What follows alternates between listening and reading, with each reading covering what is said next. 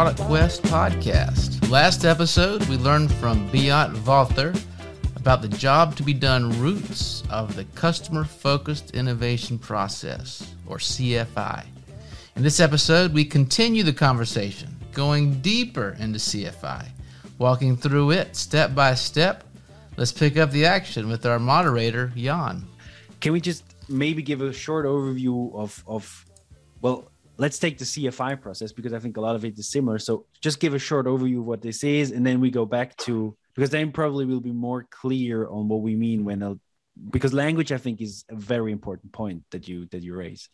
So could you maybe just describe what is CFI, what are the steps, and then we'll go back to this language. Yeah. CFI is a very simple, very flexible process to apply jobs to be done and to combine different tools and methodologies that exist since many years into one integrated process. The purpose of this process is to select and target the winning ideas. We have found that we don't have an idea problem. Companies don't have a lack of ideas. They have too many ideas. So a typical example is we just have that recently development project for a software. Prototype was built with user research in an agile form. Very nice prototype, 120 features. Which are the features we should build? Which are the features where consumers will pay for, or teachers, it was in that context, will pay for? What are the hero features? So this process really identifies where are the pain points and matches then, for example, the solution ideas with these pain points. The process runs, I said it's simple, it's 4 steps. It's frame, discover, spin, and develop.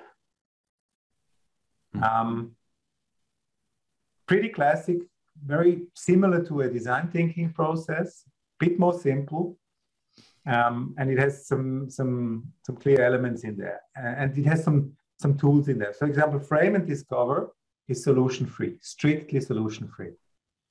Yeah, and that's also what we do when we work with clients.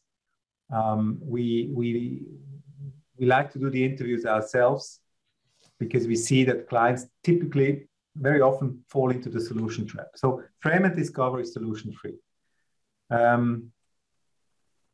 Frame includes really understanding the business, the business purpose, the business goal of this project.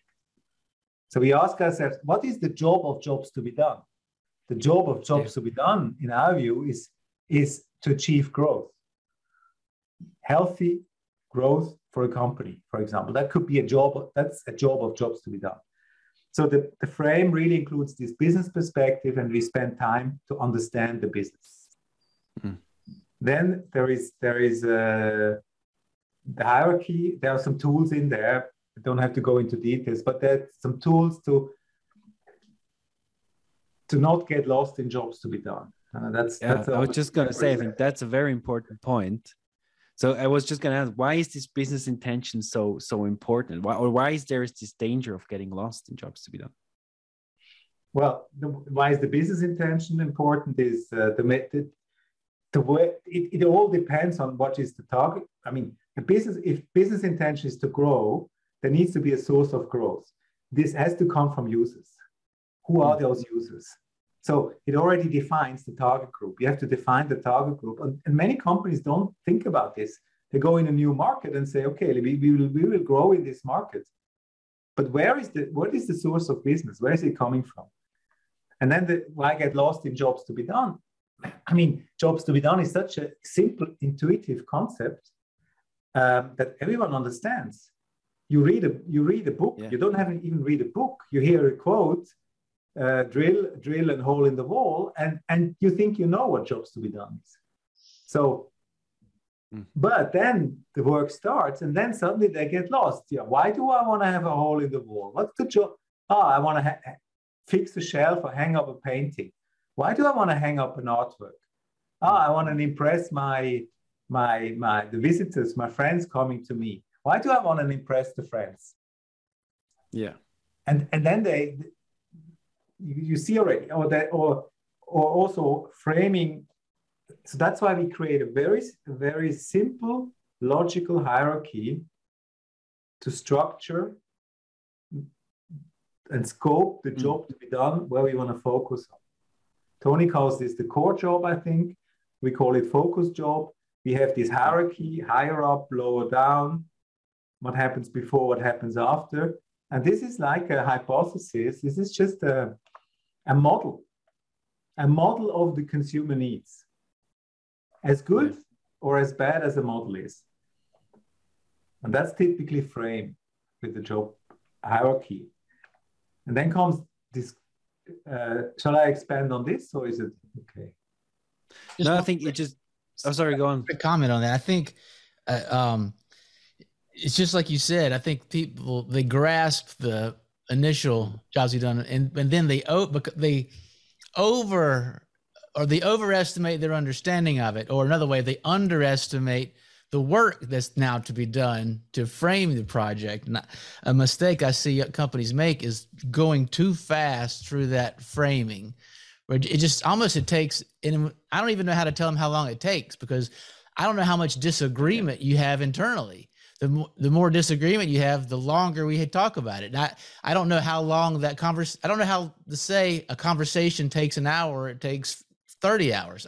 It's hard to predict. So I love the big focus on that. And I've experienced this exact same phenomenon. It's nice that it's that the jobs be done concept is so intuitive, but it's almost deceptive in that it hides the amount of work that's to be done. It's simple, but it's still a lot of work. It does the concept also not justice, because what I expect will happen is in a few years from now is everyone will have tried jobs to be done. Many have failed, and will say jobs to be done is useless. Or they'll say it's too complicated or something. Or it's too complicated. So yeah. But I think this is really worth emphasizing. So this is, and I think many make kind of a similar experience, or they start reading about somewhere, or they start reading a book or maybe an article here and there. And then when you have to apply it to your actual industry, to your problem, then you go either two ways. Either you overcomplicate. So there's two dangers. You overcomplicate things, and then you have a list of 1,000 jobs. I mean, we had that when we worked with the Swiss Railways. They tried it out a little bit. And then you have a list of 100 different jobs, and you don't know which one to focus on. And then, or the other one is you really think it's too complicated. You get you leave it out, or you put on also just the label. I mean, I've seen some. Well, okay, we shouldn't be bashing others, but anyway, like just writing a sentence or two, whatever you think is jobs to be done is, and then call it jobs to be done, and then it doesn't work, right? So that can also happen, but I think this framing phase we have in our process is really, as you mentioned, Scott, is something that we really take good care, because you can speed up later on. But if you're wrong in the framing phase, if you're too quick in the framing phase and you don't really think about this, it's garbage in, garbage out. Yeah, I think you appreciate this. The way I learned this job hierarchy you described, I learned that before learning jobs, and I learned it from the ambassador that I referred to from P&G. So I don't know how much, it's one of those things I just learned from him. So I don't know what was of his own creation and what he had drawn from other sources. I don't know. To me, he was the source, but I learned this idea of this hierarchy of problems. And so when I later learned jobs to be done, I took that and it was a very easy match to make. And it's interesting. You and I have not had this conversation before, but you described exactly the conclusion that I came to. But I find it a little amusing that I learned that from somebody at P&G.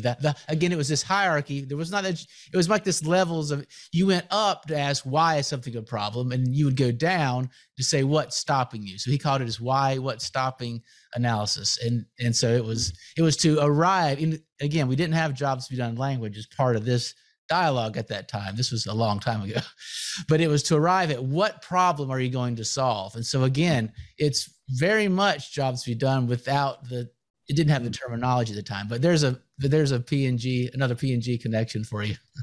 It could be, yeah. There is another concept which is called the means end, which is also hierarchy.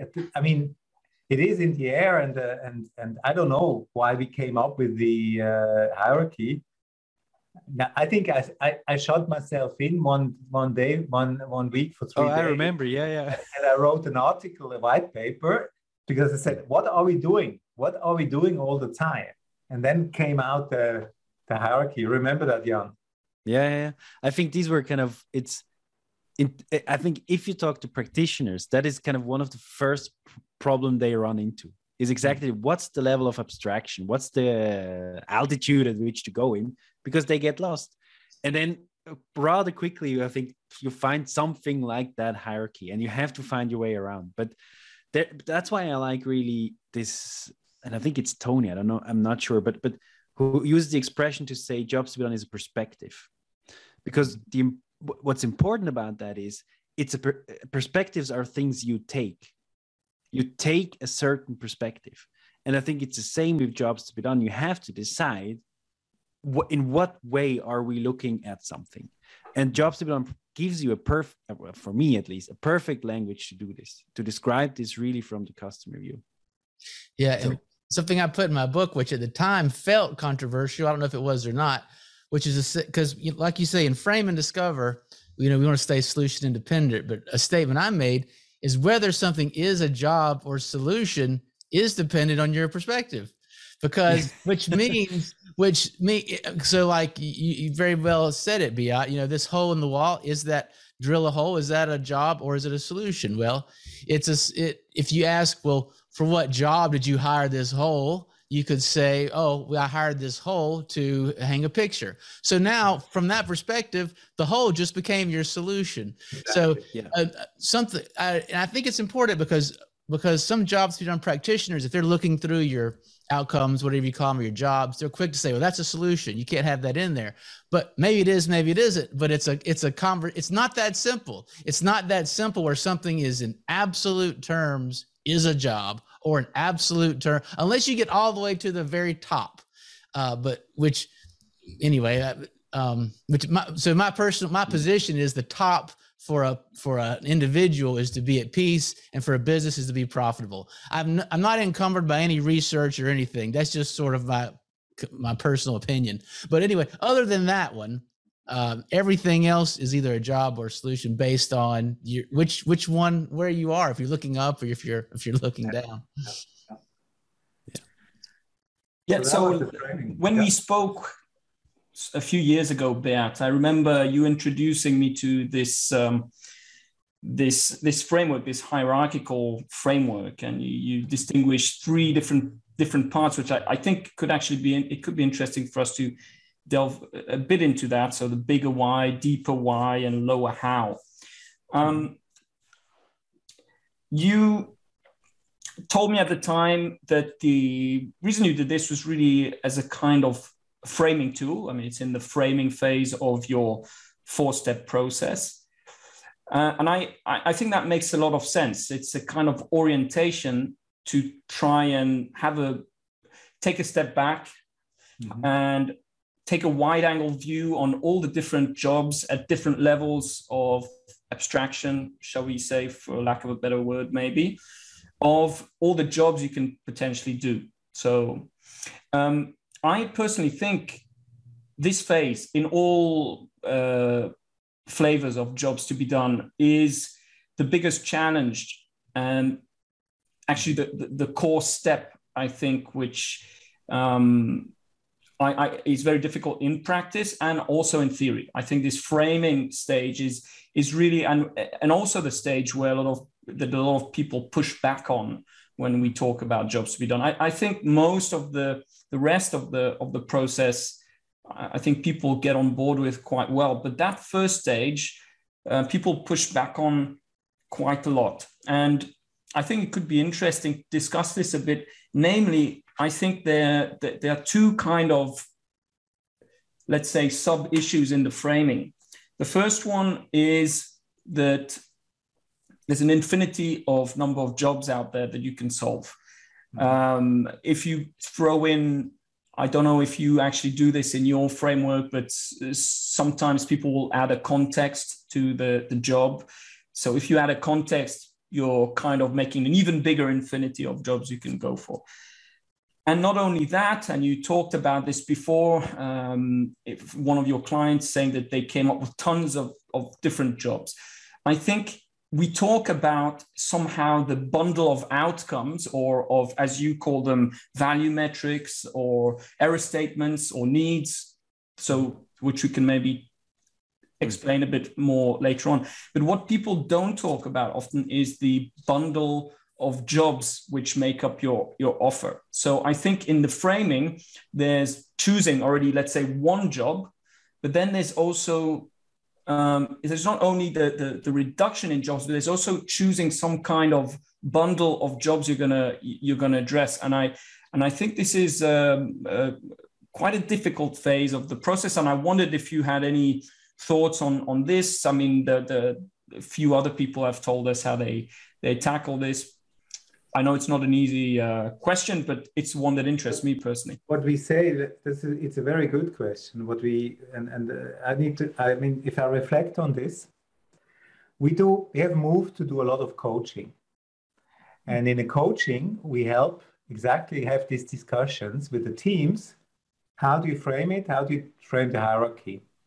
And there, often we say, trust the process, trust the user. We are only doing a hypothesis, because we can sit in a conference room and do a job hierarchy hypothesis.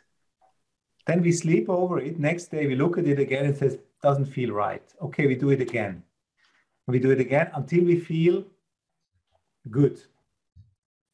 And of course, it has to link to the business objective. Of course, that is important. When it's about a product that we want to innovate, it has to be linked to that. And then trust the process means then we go to consumers. And they will tell us.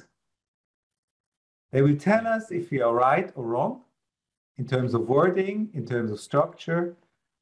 And this takes out a lot of heat in the pre-discussions. As long as we agree directionally, this is the focus, this is the level of abstraction, then we say, and then we have some sub-steps, but let's leave that to the consumer, to the user. We are clear, we don't want to go higher up, we want to go further down, because, and then we go into interviews. And there we hear. We use a technique, which is a very classic one. We go into the interviews. In the first set of 3-4 interviews, we develop the job map again with the user. Yeah. We do a card sorting or whatever, and we hear about, they call it differently, let's call it also differently. Here is a step that we were missing, they were doing, we added in. Here is a step they can't understand, they don't do, so we take it out. And after 3-4 interviews, we freeze it and say it's good enough.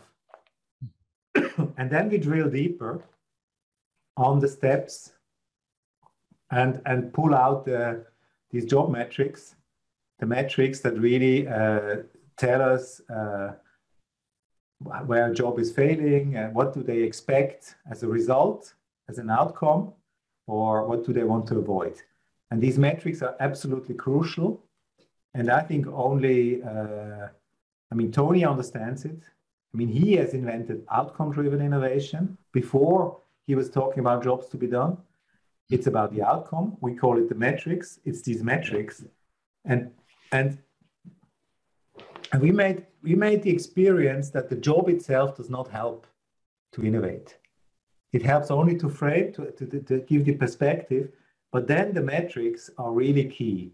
Because if they are quantified in some sort, then you understand how many people in a market find them important and are not fulfilled with current solutions. That's really the core. The metrics is the core of jobs to be done. Yeah. Yeah. So as I understand it, you're suggesting that it's this framing stage, the choice of the job. You use the hierarchical model you've developed to decide on the level of abstraction you want to go for, and that's a conscious decision that you would take in, within the company potentially. Then you go out, talk to some users, and then refine. So it's there's a kind of iterative process on the framing phase. And that's why we can be very fast, trust the process. We do a first hypothesis, we go to users. We don't need a long script for the interviews. We just go in, we have that in our mind. We go through to the hierarchy and we explore and we make it right, we refine it. Yeah. So the job hierarchy for us is also the interview script, if you want, the interview guide. Yeah. And I think actually, I mean, I'm sorry if I cut in a bit too much, but okay. Your hierarchy is actually it's quite well defined. Would you mind maybe explaining a bit the different levels? As I mentioned before, you've got the bigger why, deeper why, the lower how. Can you tell us a bit what these different things mean? Yeah, so there is something has to be in the middle, the focus. And if something is in the middle, then it has to be something up and something down. If you go up, we go to this meaning of life things, the bigger whys of life, the purpose of life, huh? And that can be okay. I mean, we've done project in branding, value proposition branding, where you have to be much more emotional, and so there we go up. But most of the time we go down and we approach what other people call a customer journey. So basically underneath we have steps, but that's the difference to a customer journey. They are solution independent. So I'm sorry. So at the top you have the bigger why. So it's like the meaning of life kind of stuff, or at least the level above the focus you're on. Is that correct? Yeah. Then you still have the deeper why, or is that something else? I talk about the deeper why afterwards. Okay, I'm sorry. Okay, it's an interesting idea. But the lower how is basically the steps. How do they do it? How do they get this focus job done? And that gives us the scope and forces us to start at the beginning of a job and to end at the end. So not looking just... So when you talk about let's say a newspaper, a current project we're doing at the moment for Financial Times, it's a newspaper, an online, but it starts with getting up in the morning. Yeah. And of course, we are not interested in this process of getting up in the morning, but we know many people read the news first time and they get up in the morning. And they get up and some even they're still in the bed. So this habit we know. So that's where we start. And then we end at going to bed. And in this day, for example, the consuming news and consuming knowledge and researching happens. So that's one way, that's a way of doing it, but it could have been different, no? Yeah. But this could be a way. So you have two dimensions. You have the abstraction dimension, and then you have the, I don't know how to call it, maybe sequential dimension or something like this. This is the lower how. How do you do it to get the focus job done? So steps. So different steps. Yeah. Does this connect with the job map or something like this? How would, because this is something that people have probably heard of, the job map. The universal job map from Lance, I think, was doing it, and Tony is similar. I mean, what I like there is that it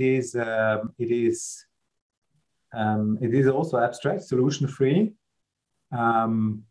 It gives a good way of thinking through a process. I mean, I think he has, you have to prepare, but maybe it's a bit too academic. But anyway, yeah. But it's very simple. It's that's why I say it can approach a customer journey. Can get close to a customer journey.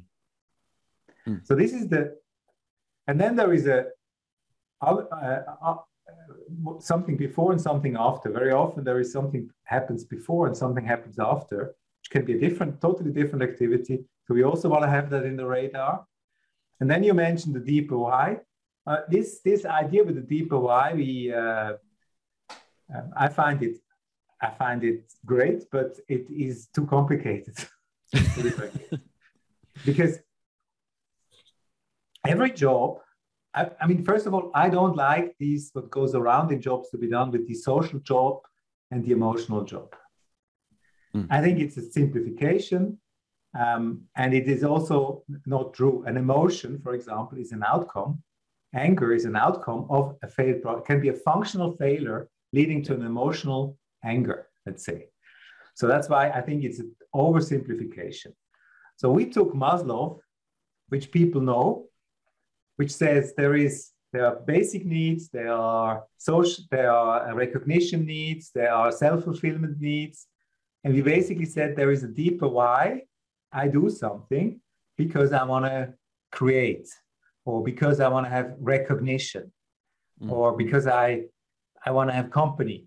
So we basically took the Maslow concept and put it in the third dimension.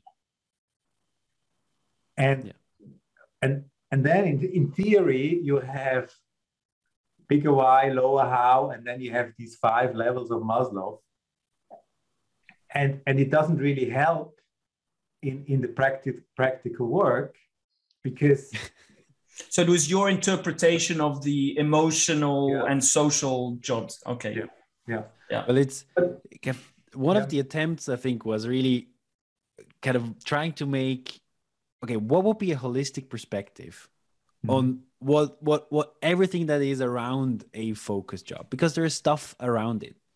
And you can even make it more complex if you like, but I don't think that's the direction we want to go to with adding context and so on. But I think that was the purpose. Like, okay, what are the things that if you just say, take 5 or 10 minutes and brainstorm a couple of jobs that could play a role in the lives of your customer when they use your product, then that was the way we used to do it. And then we arrived at something like this. You always have some people that go for, let's say, very stable, universal human jobs. I want to feel secure.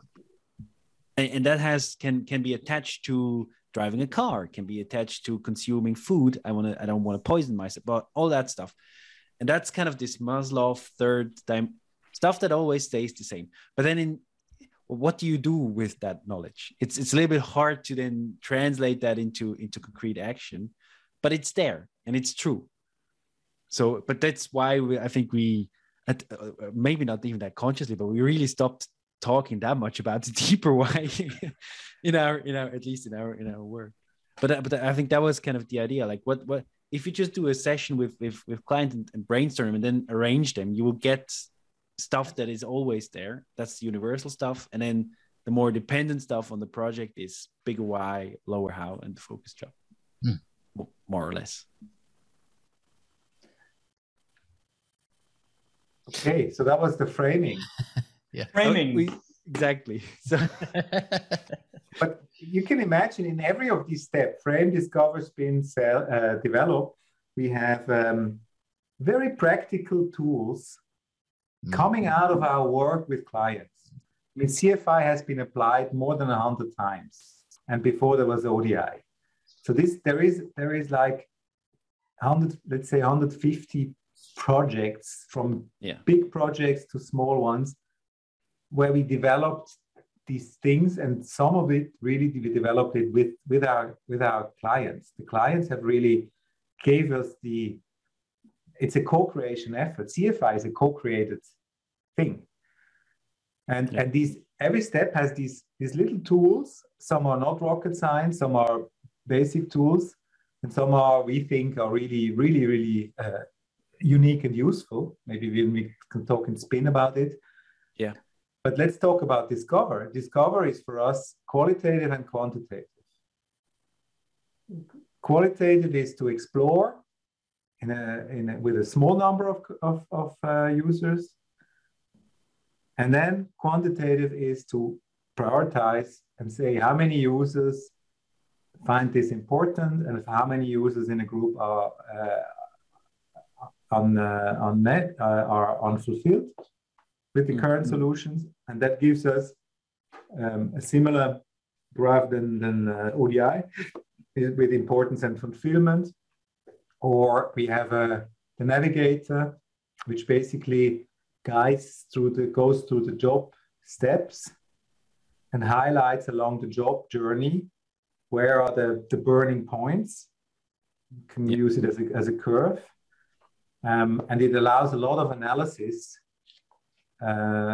which we do with bells and whistles. I mean, we have a quite powerful tool that is not public, where we can analyze these data. And I mean, it gives a huge database of cross data, and you can cross it in all different ways. And our tool does that in a short time, so that we can follow hypotheses. For example, you can start to cluster. We don't have to go into all the statistical details. There is but I love it. The cluster analysis of the statisticians. You can do cluster analysis with with very, very complicated methodologies, and we can do the same, but we can at least, the cluster analysis from a statistician never gives you the same result. You can repeat it and you get another result. Could you just tell us what cluster analysis is, maybe just in 2 words? I mean, what is that? It's a statistical process to group similar profiles, similar people with similar needs together, compared to other clusters of people with also similar needs, but they are different. And a cluster analysis typically gives you 3-4 segments, which are each from each other different, but in there, they are homogeneous.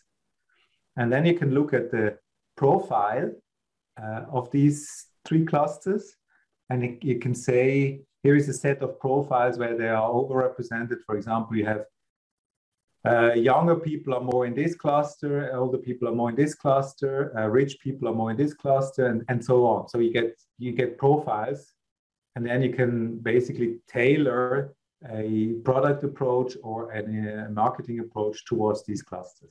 So the demographics and psychographics comes after the segmentation based on the needs. And I think that's a really interesting, and that's obviously the strength of all these jobs to be done approaches that you can. That's absolutely right. Marketing was doing for a long time the mistake of using demographics or psychographics, clustering around them and assuming that older people have the same needs, which is not true. Not always true. Not always true. Rich people have the same needs than poor people. We did a project on saving, and we could prove with cluster analysis that it's not about wealth. You don't have a different saving behavior if you're rich than if you're poor. It's very, very counterintuitive can you imagine the Swiss banks? But they're much, it's much more like they're the hedonistic spenders, but maybe they're entrepreneurs and that's why they're rich. And then they are the savers who are putting every penny aside. So this is a totally different way of looking at the market. So that's Discover, with Discover including all these analytics. So maybe I think, and so I think this is, so this framing phase, we have the hierarchy, we go then really out to the customer. That is kind of this solution independent or solution free phase where you really want to understand the needs. And it's really also, it's also the analysis about understanding the needs. But then, maybe we can talk about how we started adding the spin phase. This is you who invented, at least using the word spin phase. Why? We could say, okay, we did the hierarchy, we understand the jobs, we did a quantity, qual, and quant. We now know what the problems are. Problem solved. Why do we need an additional step? What's in there? Yeah, because the problem is not solved. I mean, companies who don't have the consumer in their DNA, which are most companies, the classic way is as you described. I mean, in consulting, I was working in consulting. There is, understanding the business problem, analyzing, conclusion, recommendation, and then action. Or in design thinking, it's like observe and then you design.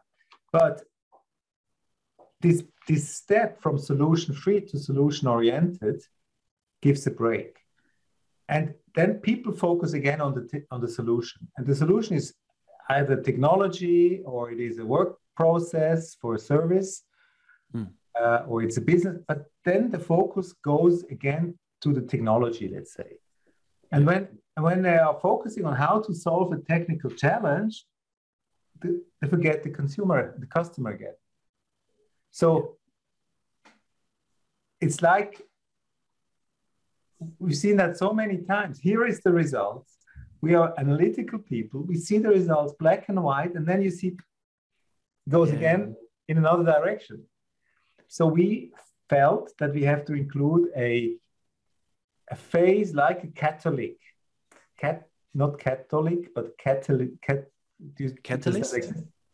Like a catalyst in between to spin the teams into the right direction and to spin the solutions, these many ideas are around, towards the customer. And that was this spin idea. And spin, I mean, comes from spin doctor, and it works in English. It doesn't work in other languages, but it is really this idea to give it an impulse towards the customer when you go from the solution free to the solution. Yeah. And we are building up tools, very practical, useful tools to make this work. For example, we have a very simple, we call it pain matching tool. Pain matching means on one side, you have all the ideas and the features and whatever there is. And on the other side, you have the pain points identified in the quant. And now I have a discussion about this matrix. Very simple. And it can be done more informal, like Jim Kalbach would do, or you can do it more systematic, with points and ratings and so on. But this identifies very quickly which of these ideas address pain points, really fully, which ideas address kind of and can be sharpened so that they address the pain points, and which ideas are really not adding any value to the users. Yeah. And sometimes, although that doesn't happen often, is what are the pain points that we have no solution for? And then there were what are kind of the white spots? I mean, usually companies are, if you have 102 ideas, the likelihood that you hit some of the pain points somewhat is rather high. So, but it happens. I have a fantastic story about, I mean, we were doing a project for the largest art fair in the world. Art Basel. This is really, I mean, this is an admirable, great company. They are in Miami, Hong Kong, Basel. They're the largest art fair. Target group are collectors of art, which are special animals, and galleries. Interesting interviews, or some of the most interesting interviews to watch. Exactly, in my life. And Art Basel was saying, hey, blockchain will transform our business model. Digital is transforming our business model. So much disruption going on. We have to invest into this new technology. So they started. 3 years later, prototypes built, acquisitions done. And then the CFO asked at one point in time, I see what it costs. What will it bring at one point in time? And then we did the project. So there was a lot of solutions, and we found out, amongst things that they knew, confirmed the thinking, that there's one big white spot, which is when you buy an artwork, let's say in Miami, and you live in Hong Kong, and you want to put it into your summer house in France. So you have the artwork bought in Miami, US customs, insurance issues, shipping issues, many, many unsexy things not solved. Yeah. That is, for example, an insight which came out, which then led to solutions that they have developed. But very often we see white spots are the things that no one thinks of because it's not sexy. Yeah, but I mean, if you spend a couple of millions on a work of art, then getting it to that summer house, you're ready to pay. You're willing to pay quite a substantial amount of money, because if that doesn't go well, and if you can solve this, I mean, this is also a question that I think, going back to the hierarchy discussion, I don't want to go back too far, but I mean, it's also a question of where do companies themselves think that their job is done. I mean, I think I remember the discussions that we had, that at some point it was a realization that, well, but shipping and all the rest, other companies do this. It's none of our business. It's none of our job. We sell the work of art and then we're done. And I think a lot of companies kind of function in the same way. So once the transaction, as it were, is done, we stop. I mean, they're learning more and more, but we stop caring about our customers. But then, of course, the job of the customer is not yet finished, and it goes on. And there are often opportunities afterwards, or even before the job starts. But just an anecdote. So, sorry. So that's spin phase. One thing is this pain matching that you mentioned, where it's really about finding the hero features, finding the hero ideas, those that really address a customer pain point. Mm-hmm. Is there other so what are a couple of other things that we do when we we have a value proposition canvas. I mean, every idea in an innovation or growth project, we believe every idea needs a compelling value proposition. The value proposition can only be compelling if it links the customer side with the product side. And basically that's how we do it. We say on the left side is the customer, just so you can figure it out. Left side is the customer side, and on the right side is the company side or the product side. In the middle, there is what we call the promise. It's the promise of this idea to the market, or of this new product to the market. You can call it claim, you can call it benefit, but it's really, we call it the promise. And that links the customer side with the product side. On the customer side, we have two fields, if you want. We have the job. What's the goals that you want to achieve? And there we know everything from the job hierarchy and the qualitative exploration. We know what jobs they try to achieve. Yeah. And underneath, we have the pain points from the quant. What are now the pain points for this customer group? And out of this comes a creative process to derive the promise. On the right side, we have the product, but we don't call it the product. We call it the reason to believe. Why should I believe the promise? That's also Proctor thinking. By the way, this canvas, Jan, you don't know, but this canvas is a copy of a Proctor advertising briefing. I did not expect that this talk would turn out into that we would celebrate P&G. I mean, I don't mind. It's not that I don't have an issue with that, but it seems like something is in P&G that's good. So you have these reasons to believe. Why should I believe the promise? Because I have these features that deliver on the promise. So suddenly this reason to believe becomes product features. And if we would translate to your language, then the promise would be so wait a minute.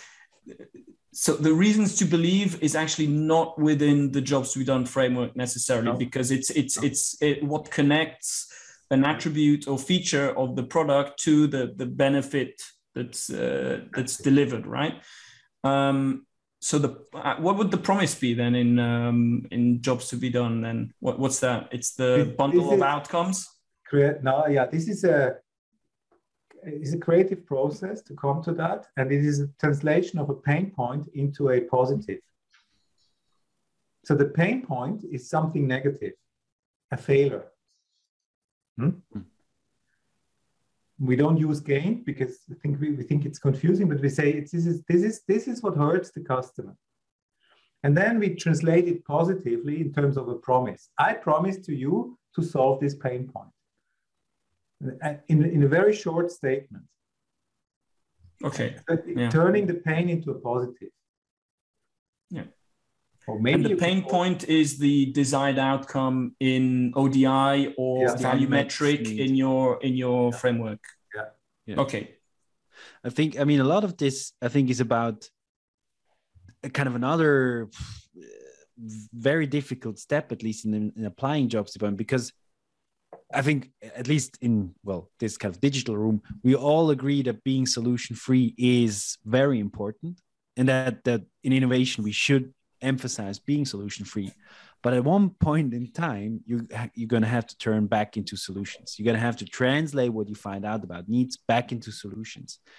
And that is, I think you said, a creative process, Beat. I mean, this translation back into, okay, what does the solution need to look like in order to address this pain point? And I think there, the value proposition canvas that we have can really, gives you a concept or a direction. Mm-hmm.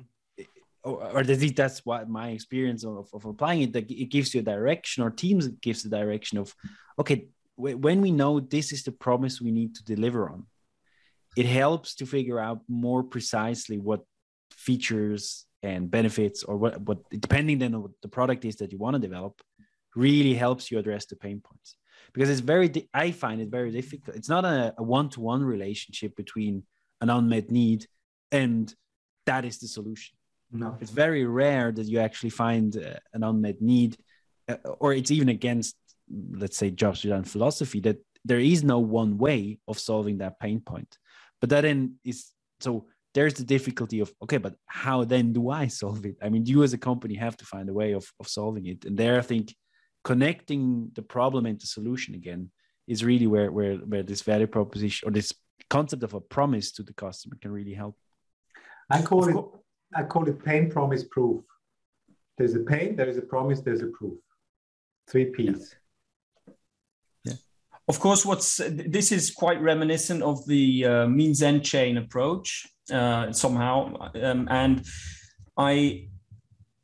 when I was trying to do some of these means end chains myself, it's again one of these frameworks that's you get quite quickly, but then when you actually go in the weeds and try and do it, you come up with all sorts of problems.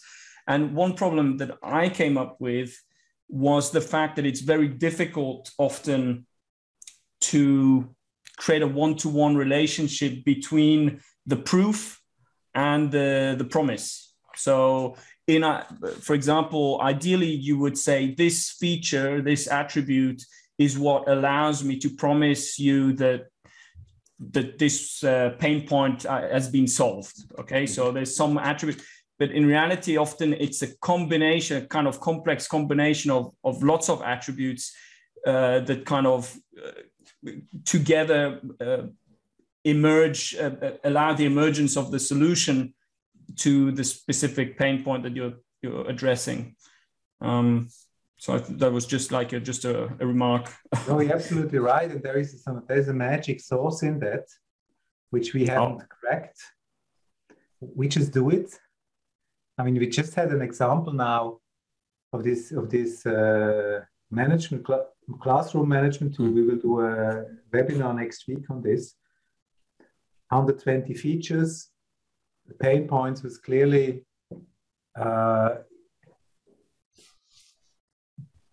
the job, one of the sub jobs was to manage interruptions of the students. So there were always interruptions.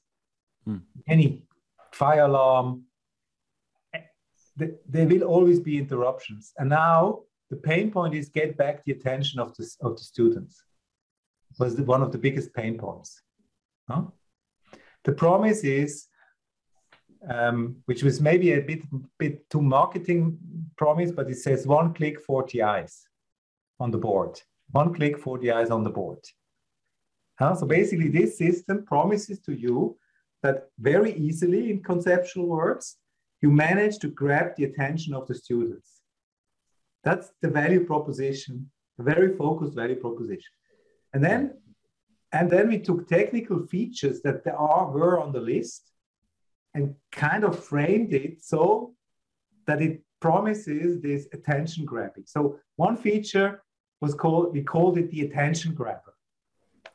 And behind that, there was a technical concept of playing something, it was for elementary school, playing something on the screen that is funny, where everyone has to look. That was the technology behind it. And we call it attention grabber. And now the story goes, you teacher have a problem to get back the attention. We have here this 1 click, 40 eyes on the screen system with the attention grabber, and then it explains the attention grabber. And then we also have the sound meter. The sound meter, they had this already, which basically measures the sound in the class. Huh? Yeah. So this feature was existing. Okay, put this feature in. Sound meter is a great idea, so that the class suddenly realizes how loud they are.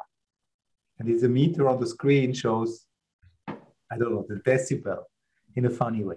I need that for my children. They're so loud. Green, yellow, red. I'm like, do you understand how loud? You don't have to shout at each other. You're 2 feet away. You know? So you need a sound meter. I need a sound meter. You know what I love about those examples? Then I do want to come back to the spin thing, but is that I think a lot of times there's this idea that the solution's got to be some high tech thing or something, but often it's just, you know, when we stay in confusion when the problem's not well defined, and once it's well defined, it sort of opens up the world. But the other thing I really wanted to mention is that I really love about this process. Well, first, I think as all of us are sort of students of innovation, let's say. And so we're used to thinking about, well, where does something fail? Where does a process fail? And the innovation process often fails after we go away. In other words, you leave the customer with this prioritized list of needs, and you're like, there it is. My work's done here. But they often need perhaps because we've lived in that world of the customer needs, it maybe feels more intuitive to us. But as far as what to do about it, just like we said, the challenge with framing, the challenge is, it's not that it's that difficult, it's that you assume it's too easy, so you don't put the effort into it. And I think as innovation practitioners, I'll just put myself in this category, I think it's easy to assume, well, now once you have these defined problems, now you know what to do with it and go forward. When I love that you stay with them, help them to understand it, and help them, and even have some tools to help walk them through evaluating each one against the possible ideas. I mean, I think so. Again, as a student of innovation, that really seems like you're addressing one of our pain points in the innovation business. When you do that, I want to come back to when they don't have the ideas. Do you stick with them for idea generation or for technology scouting, or what do we do when we have a problem and we don't have a solution for it? Well, we do classic ideation sessions, but they are really focused on the pain points. Sure. We have, the basic creativity methodologies, brainstorming, reverse brainstorming, brainwriting, all the de Bono stuff, if you know that. We do. And the biggest difference is that we have a very, very clear brainstorming question, directly derived from the pain points. So basically, I mean, you do this whole process of discovery. At the end, you have this, used to have in the past 100 deck slides with all the analysis. Now we have cut this to 1 page, 2 page, and go into a workshop and say, that's what the customers told us. Here are the 5, 6 pain points that came out. We phrase it in a very simple way. Maybe we dramatize and give some context around the pain points and say, ideation question 1, this. And then we apply these methodologies. Or we give it to an expert who is good in who is better in ideation.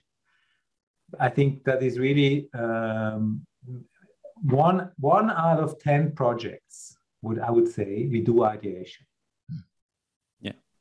And 9 out of 10 we discuss to prioritize the ideas, select the features, refine the features, building really on what is around in the organization. And one big benefit for the companies of this process is we cut time. We cut enormous amount of time, even if it looks longer, because we see that there's so much discussion going on beliefs, on I think we should do this, and then a technician says no, we should this, and then a sales guy from another country says no, we need this. So this spinning allows to focus on one common denominator, which is these pain points from the customer. And even if we are going in a workshop and say, let's forget everything what you know from your country, let's assume just for the day, that's the reality. And we work on it. I tell you, at the end of the day, they love it. Yeah. They love it. I've experienced something very similar in what you're talking about time, because obviously a common pushback early on is we don't have the time to do this process. We don't have money. We don't want to spend money on it, but usually it's the time, not the time. But I have the same belief that you just expressed. It's a big saver of time, because it's misunderstood how much time is lost when we don't have it, when we don't have agreement on the problem we're solving. And then we also will start to solve it. We'll solve it. We'll start developing something. And then, you know what?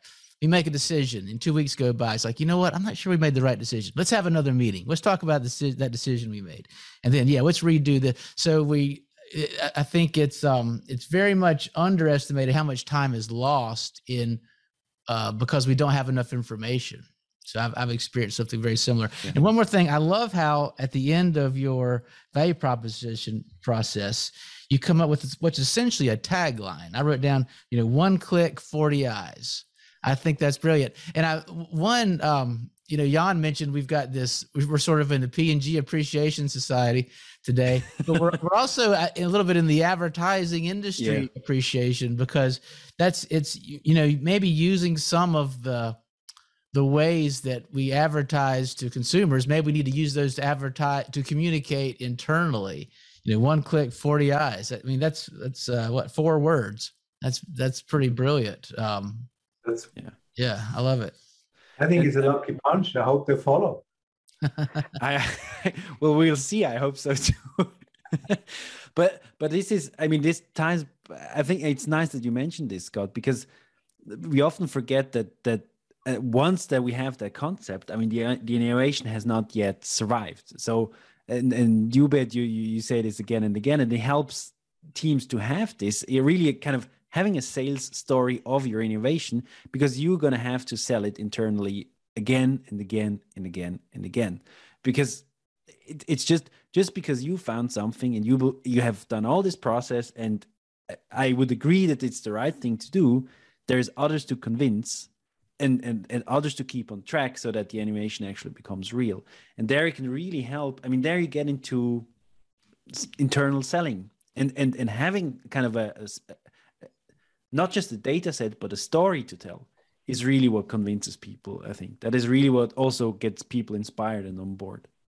That's absolutely right. And that's really our belief, that you need the value proposition, the sales story internally first, to get the budget, to get the resources, to get the attention, to also be proud. I work on these 40 I thing, one click for the I thing, that is really crucial. Otherwise, innovation dies in corporates very quickly.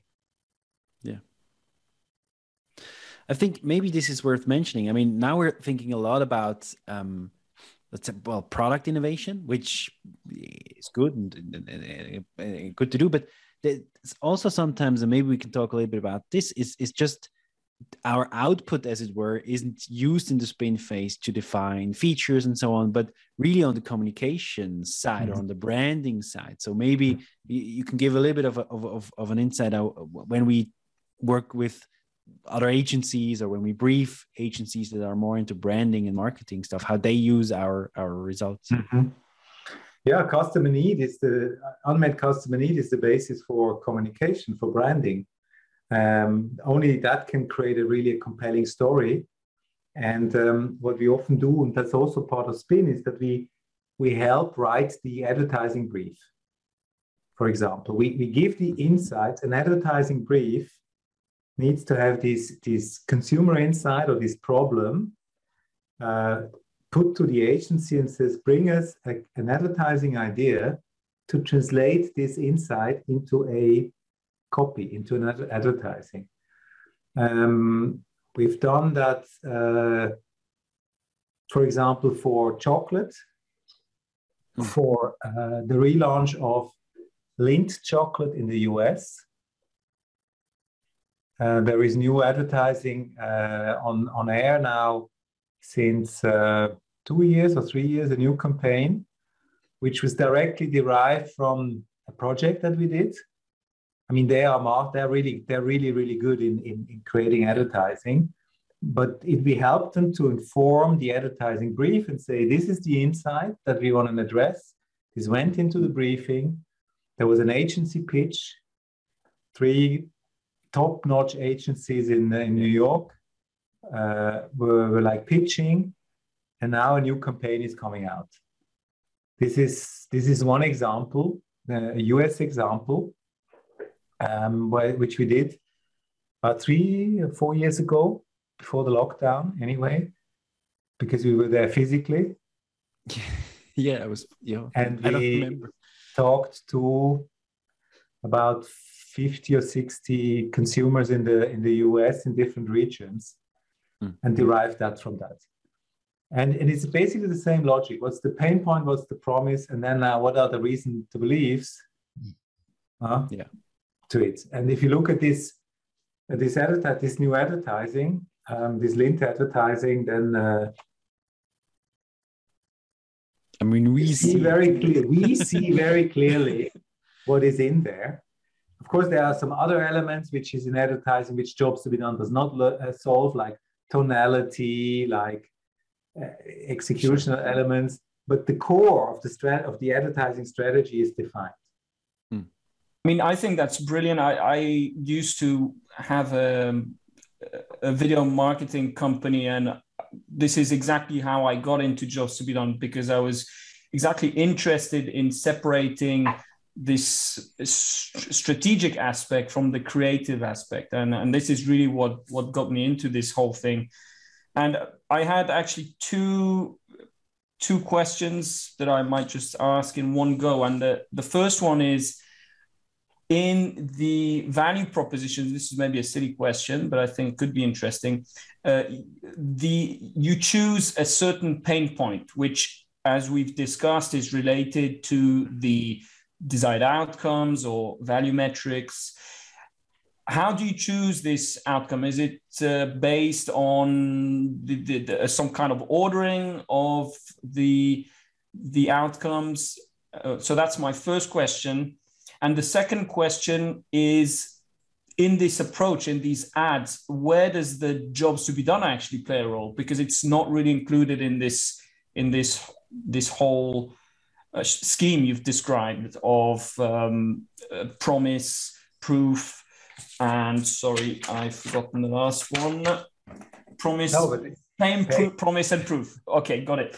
So where does the job come in? So those 2 questions. 2 questions. I start with the second question. The job comes in. The pain promise proof is only a short version there is this canvas, and the first box in this canvas is the job. What is the goal that you want to achieve? That's the first box. And in there are the jobs. For example, for chocolate, one job that chocolate fulfills, which fits the brand of Lindt, is to relax. To relax after a stressful evening, or to get a quick me moment before the kids come home. So this is the job that was chosen, that we explored amongst many jobs, but this is the one we selected for the value proposition. And then underneath, you have a set of, and that's the first question you have, a set of pain points that we have identified. Some have to do with relax, some have to do with other jobs. They can very often be thematically grouped. Then we talk about pain areas, because very often we have 2 or 3 metrics which are similar and linked. So we group these pain points into different, let's say, pain areas. And then we create options of concepts. We say, now let's create we know that these 15 are relevant pain points in the market. They are, from the quant, we know it. It's these 15. And we tested 100 other ones, but these are the 15. We know this, we assume it's true, and it is true. Then we group them, and then we create different concepts. Some focus on pain area 1, some on pain area 2, some on pain area 3. And then we have 3 different concepts, which are, we call them the pure concepts, really focusing on the pains. And then you can decide, is one of these concepts really a route to take? Or you can decide, let's put them into a concept test. In consumer goods marketing, very often there is concept testing, which is also a spin tool that we offer, which is again going to the user, which is now testing a solution, but this classical concept. So you can decide, I put all 3 in, or I create one which combines 2 concepts and I put that in the test. But the pure concepts are really pain-oriented, and then we very often expand it. I find that absolutely brilliant. This is something I think is so important in terms of doing a great, any kind of advertising, communication, marketing communication. And I think this is something that's also quite misunderstood, is my feeling. And the great advantage with this is that often when you're thinking about doing a piece of communication, piece of marketing, you get confused. You mix up the two different things, which are the things I mentioned before.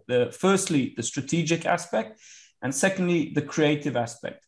And these things kind of get fused together, and you don't know anymore what you're doing and why you're doing the things you're doing.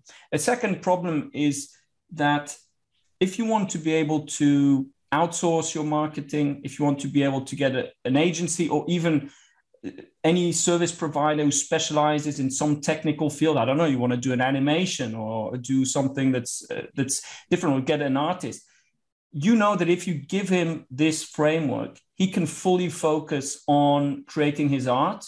He doesn't have to be bothered about anything else. And you know that basically, if he takes it into account, he'll be in line, he'll be on target so he can fully focus on developing his creativity in order to forward this message. So, I mean, I'm totally on board with this idea of separating the strategy and the creative work. So, and I think, Jonathan, you are a communication expert, and let's bring it back to the innovation. A new product is first a story. The new product has to be sold. You can say a product, a new product is first of all a story that you tell to the market, and then you get trial for this product, and they experience the product, and then they maybe like it, and then they repurchase and so on. But it is a story. And when we create an innovation, a feature or an innovation, a whole concept, it is a story, and you have to sell it. You have to sell it internally, and then you have to sell it to the market. That's why what you describe as separating strategy from creative art is a fundamental principle of, sorry, I have to say, of Procter. If an agency comes back and the brand manager says, this is off strategy, this is the biggest shame that a Procter agency can happen. Because the strategy has to be right. The promise has to address the insight. Otherwise, it's off strategy. And it not only allows you to brief an agency, it also allows you to evaluate the creative work. Exactly. Or in innovation terms, the developers come back with features and with ideas, come back with solutions, and then it allows you to evaluate these solutions and say, sorry, this solution is great, but it doesn't address the pain point. Totally. And also I think for the artists or the creatives who work on these kind of initiatives, on these messages, it's also nice. I mean, you talk to any artist, they say, well, constraints expand my creativity. You know, the more constraints you have, the more creative you can be. So I really think it's a win-win, to use an overused expression. No, but I completely agree. So I think it's on the artist's perspective. I mean, I have no clue. The designer. So I don't know if this is true what I'm going to say, but I mean, if the better the brief, the better your work can be. I mean, it's very hard to hit a target that is not well defined, and if you have that, it's okay. It's my guess, but I imagine it's much easier to develop artwork if you really know where do I need to go? Where do I need to go? And I mean, I think it's fine if strategy departments or marketing departments, they themselves don't have the creative work, that they don't do it themselves. I mean, that's fine. But the strategy work, that has to be the internal. I mean, that's what they need to know and do and define. And then, of course, you can give it outside and somebody else can do it. And again, I want to bring it back. It's not just advertising. It's the designer who designs a product or a process. It is equally applicable. They have to, I mean, in medtech, for example, they write these requirements, or even in IT, the product requirements, which were very often technical requirements. Now we bring the metrics, which is one step before the requirement. And the designers love us because now they know what are the requirements. It's very easy to translate a metric or an outcome statement into a requirement and in a specification. It's easy. It's really a missing link that we create here. Yeah. Every time you answer, you open so many more new questions for me, because I think, so I have now, again, two questions. The first one is around the idea of a story. So how does, what would be, what's the story about? What story are we telling when we're telling a story related to developing new products, to the innovation part? You said stories are important for the designers and the innovation. Whose story, what kind of story are we telling? And the second question is relating to what you just said, which is requirements and desired outcomes. This is something I've had a bit of trouble understanding what exactly the difference is. So maybe if you can say a word on that. Well, the first one is, if you take this value proposition canvas, one of the next step is to translate this into a half-page story, which follows exactly the storyline, the flow of the canvas. When you are a teacher and you give your lesson, it happens that you are interrupted by the fire alarm. Then it's really hard to get back the attention of the 27-year-old pupils. The classroom management system offers this, has this, or the one-click 40i system has this, brings the attention back instantly. Why? So that's the story. Yeah. And then there is the last box in the canvas, which we have not talked about, which is now, what's the intended action, or what's the new habit? What's the new habit, that the desired habit that we want? So now that the end of the story is go on the website, register, and download a trial version. I mean, again, I mean, this is great. It's, I mean, if you look at narrative structure, yeah, I mean, you have different versions, of course, but all of them, there's quite a strict structure. So again, there are lots of different versions, but essentially you have maybe 3 or 5 different phases in a story, in a narrative, and in between each phase you have these different points which are important. So you have, for example, in the middle of a film, you have what is often called the point of no return or something like this. So the when the hero does something and basically makes a decision that he basically goes totally beyond, he can't go back to his previous state. He's gone too far. Okay, so he has to pursue the process till the end. At the beginning, you have the call to adventure, which is another important point. At the end of the setup of a story, you have and I think, and I've been very interested in this also, how actually there's many similarities. That's why I asked you about these stories between a job, it's the story of a job, as you've very nicely exposed here, and a story as everyone understands it when we go to the cinema and watch a film or something like this. You have a protagonist who in this case is your user, customer, client, whatever you want to call it. And he is trying to do something, the job, there's an obstacle, something happens. And I think it's a very nice way of doing this. And if you're in communication, it can really help with designing your messaging, because that's an additional thing that will come in. You have the value proposition, but then you also naturally have a kind of story that is already there. So you also have the narrative that's kind of set up. So I think it's very nice. It's integrated. Yeah. It's integrated because very often there is a break between, I mean, the developer develops something, then they throw it over to the salespeople and they have to sell it. So the salespeople start all over again and complain what the developers have developed. They can't sell what they have developed. So you have these conflicts in the organizations. Now, if you do our process and we manage to include all parties, it becomes clear. So basically the sales story is already written before the product is developed. That's an ambition that we have. The value proposition is the sales. It's written. We haven't developed anything. You can even do it without a prototype. I mean, afterwards you can go into prototyping, user testing, and all this and refine. But we can write sales story before we have even touched anything on a product. And if this sales story works, then we have to make sure that our product meets the proof. Gets as close. and pays into the promise. And the rest is clear.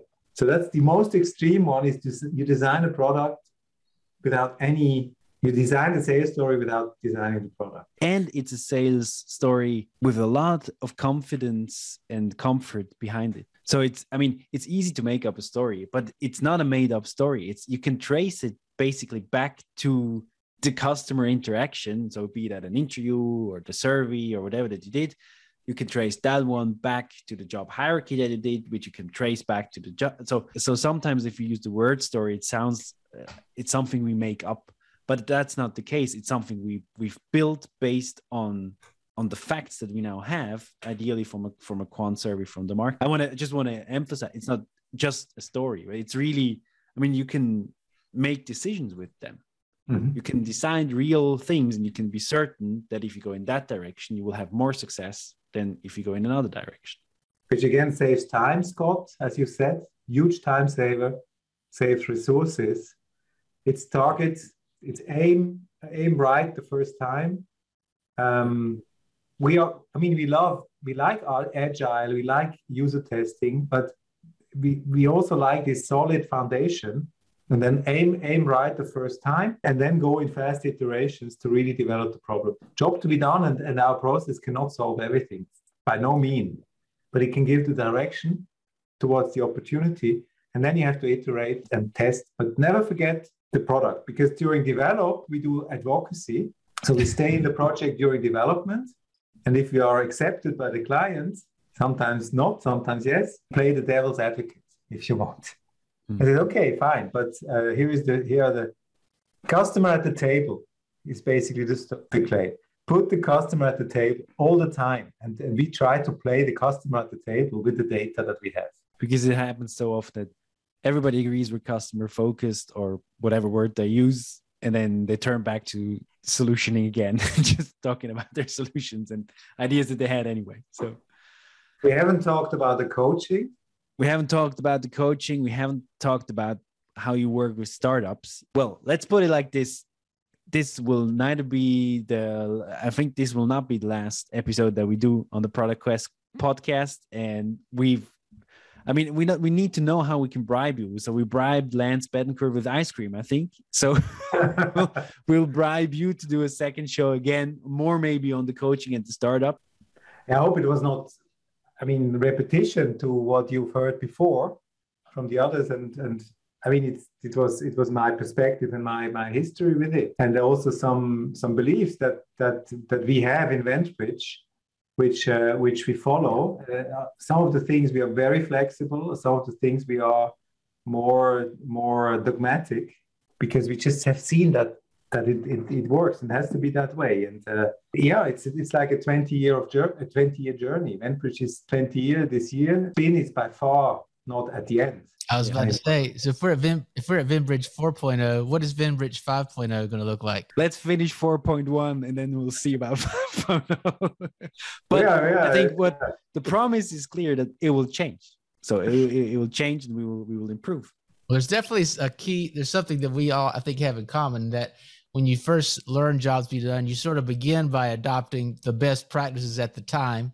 And then when you become a practitioner, you have your own interpretation, and you becomes, you add to this field, really. That's certainly a common theme in Beat. And Jan, you guys have certainly done that a lot. And I've got a lot of notes. So have I. I've got this one quote. I just love it. I'll say this for later, but a new product is a story you tell to the market. I thought that was really good. And that was one of the major themes, I think, and one of the things that you've really contributed is everything after the quant. Because normally when we talk about jobs you've done, a project, that's where we think of the end point. And that's like halfway with you guys. And that's also the point at which there's a lot of things to do and a lot of things can go wrong. And you even just talked about going through development and concept testing, all the way. So I certainly appreciate you sharing all that with us. It was a real pleasure. Thank you, Beat. Thank you very much for this conversation. I think if people want to know more about you and the work of Vendbridge, they can always go to vendbridge.com. You can follow you on Twitter at Vendbridge, or of course, just find you on LinkedIn. That concludes today's Product Quest podcast. Thank you, everybody, for being here. Thank you, Beat, for being here. Please send any comments or ideas for future shows to productquestpodcast@gmail.com, and see you next time.